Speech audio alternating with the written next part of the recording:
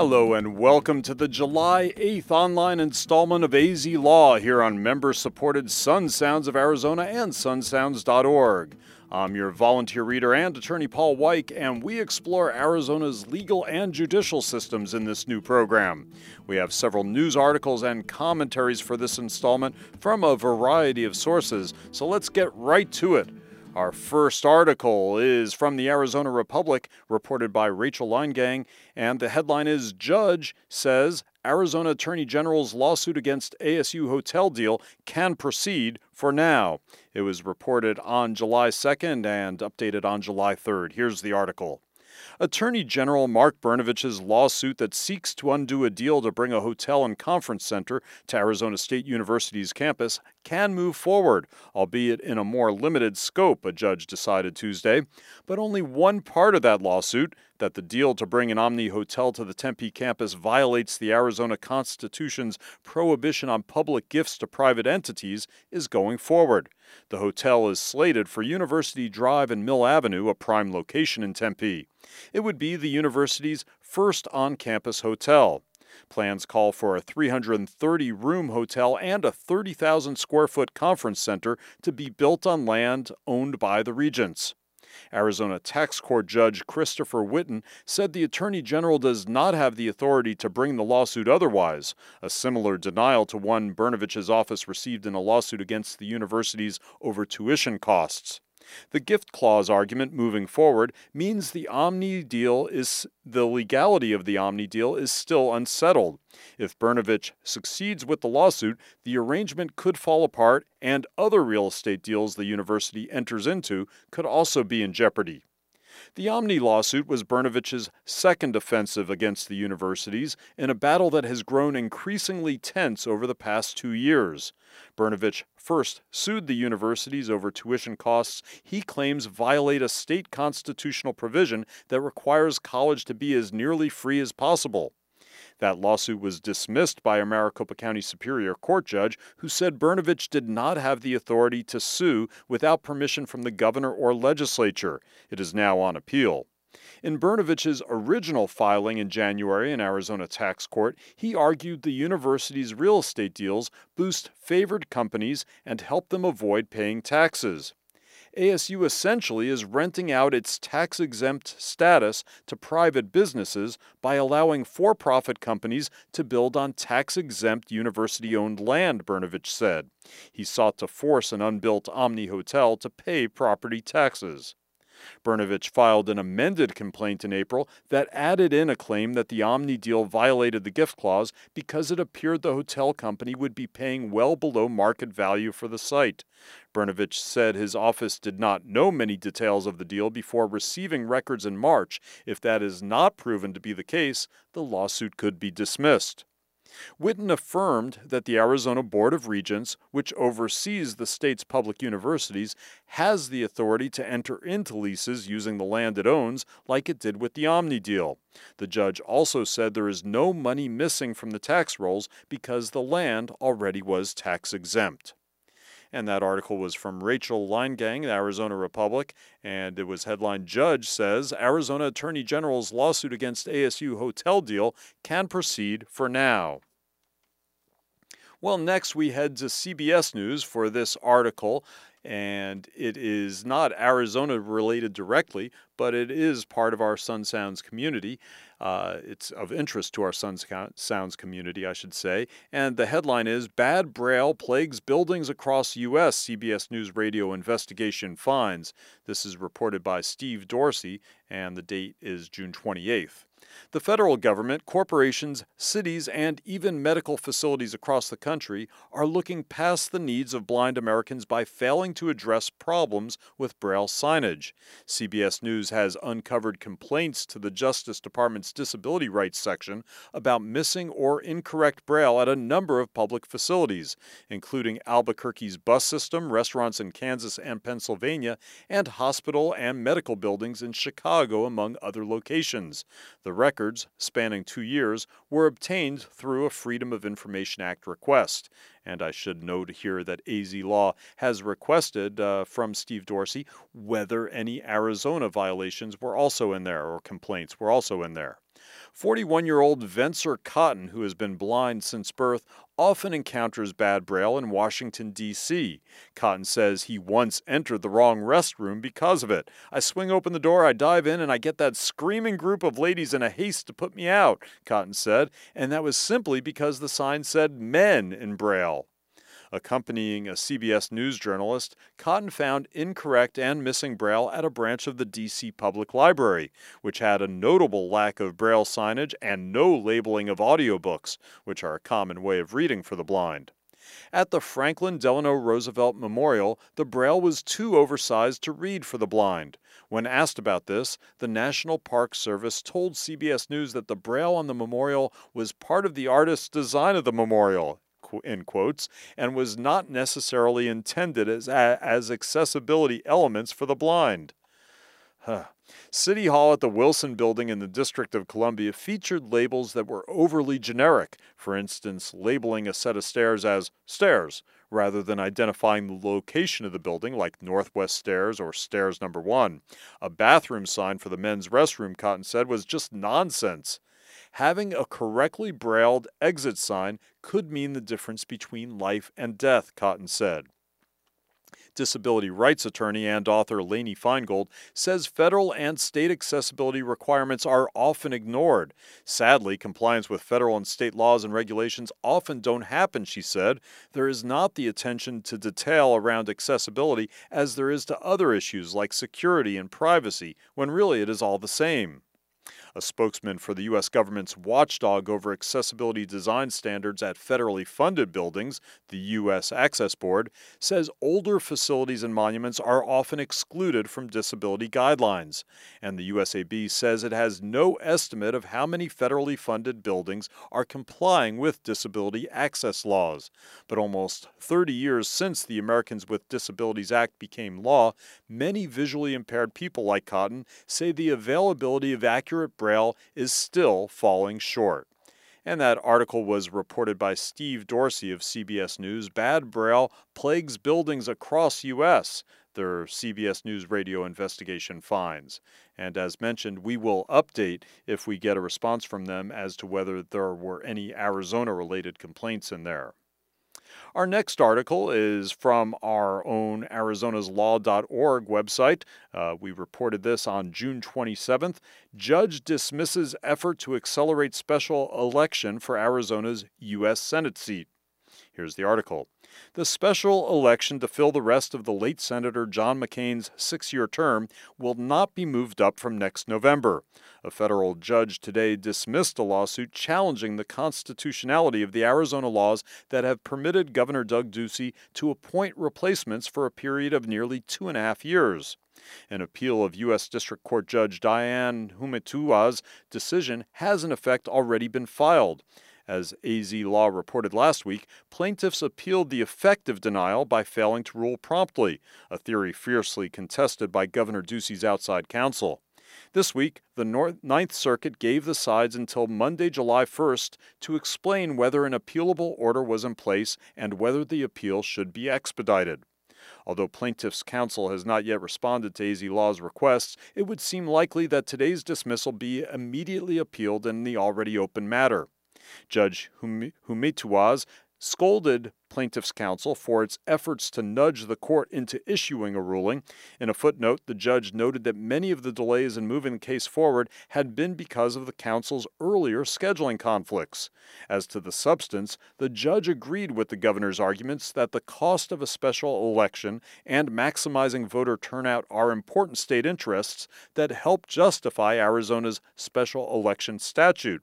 She addressed that 27-month period by saying, quote, because Senator McCain died just days before the scheduled 2018 primary election, over 2 years will pass before the voters have a chance to fill the seat by election. While this period may not be a short period of time, nothing in the 17th Amendment limits the period of time that an appointed senator can be in office. The 27-month period on its own is not unreasonable considering case precedent and does not amount to an unreasonable restriction on plaintiffs' right to vote. Because there is no unreasonable restriction on plaintiffs' right to vote, plaintiffs cannot establish a violation of their constitutional rights, and therefore Count 1 is dismissed.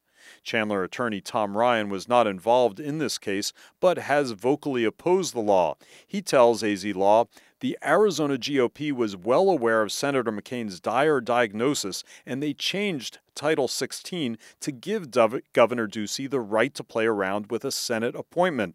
This change has effectively deprived Arizona voters a say in many national issues, including important appointments to the U.S. Supreme Court and other spots on the federal bench."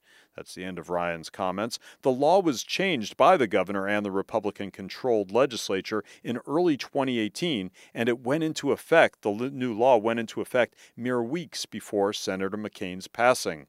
And we have an update on this. Since publishing this article, the Ninth Circuit decided that it was dismissing the now moot appeal and will instead be considering the second appeal that was filed just before the July 4th holiday. And that article was Judge Dismisses Effort to Accelerate Special Election for Arizona's U.S. Senate Seat, and that was our own AZ Law original reporting. Our next article is from Jacques Bellaud, the Associated Press here in Arizona. Arizona prosecutors cannot seek execution in case against immigrant. Here's the article. Oh, it's from July 5th, I should note. Prosecutors can no longer seek the death penalty against a Mexican immigrant charged with murder in the 2015 shooting death of a convenience store clerk in a Phoenix suburb because the accused is intellectually disabled, a judge has ruled. The ruling on Wednesday means Apolinar Altamirano will face life in prison if he is convicted of first-degree murder in the killing of 21-year-old clerk Grant Ronnebeck at the store in Mesa. The case against Altamirano has been cited by President Donald Trump, who has railed against crimes committed against American citizens by immigrants who are in the United States illegally. Trump, who has created a new office to serve victims of immigration crimes and their relatives, has invoked such crimes at his rallies, pointing to case after case in which people were killed by immigrant assailants who slipped through the cracks. It is unclear whether prosecutors will appeal the ruling. We are reviewing the analysis and the record to assess next steps, according to a statement from the Maricopa County Attorney's Office, which is prosecuting Altamirano. Altamirano is a citizen of Mexico who has lived in the United States without authorization for about 20 years. He was deported and returned to the United States. He is accused of fatally shooting Ronnebeck after the store clerk insisted that Altamirano pay for a pack of cigarettes. Authorities say Altamirano stepped over Ronnebeck to get several packs of cigarettes before leaving the store. He led officers on a high-speed chase before his arrest, and a handgun and unopened pack of cigarettes were later found in his vehicle, police said.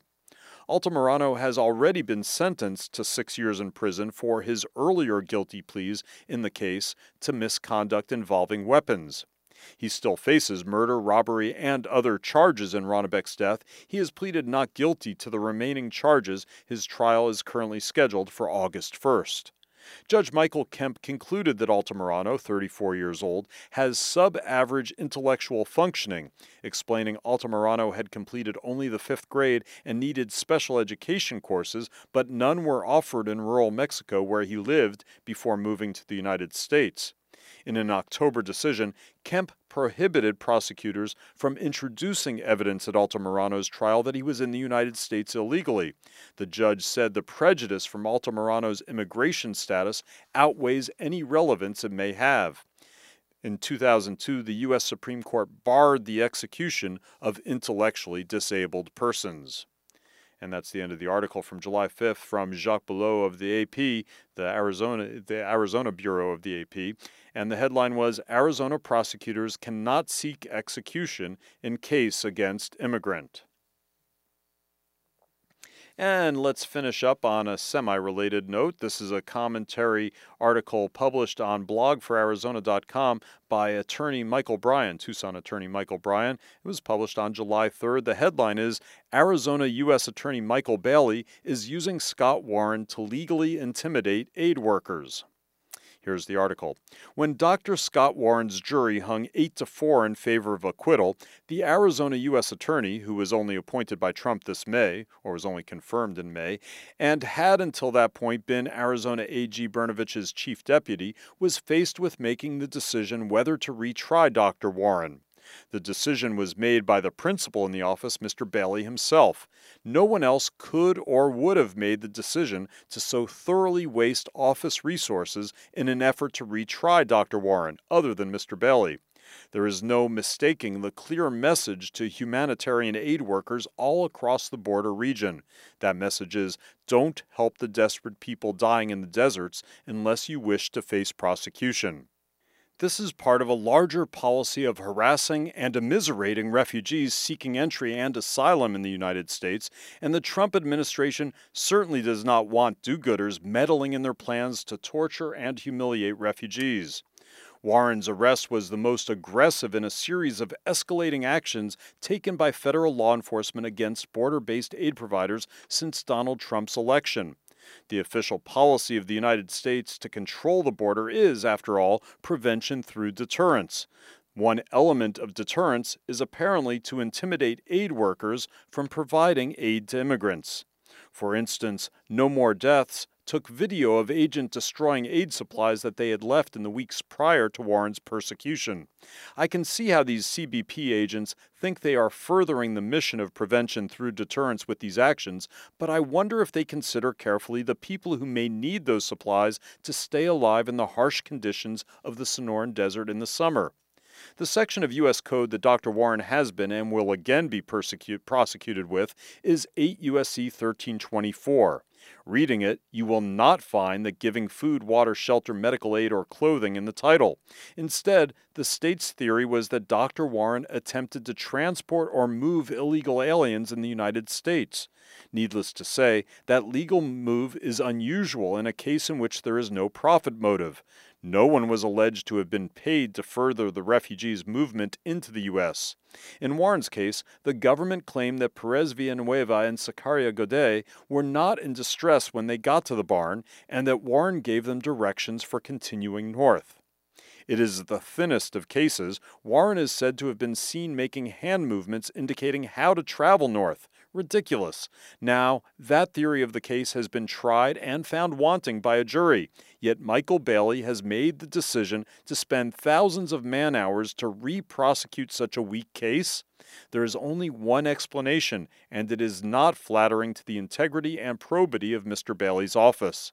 Mr. Bailey appears to be willingly lending the power of his office to the administration's campaign to intimidate and prosecute legitimate humanitarian aid workers. Mr. Bailey is helping to advance this administration's grossly inhumane border policies of demonstrative cruelty to deter entries by refugees with this politically motivated and poorly evidenced persecution.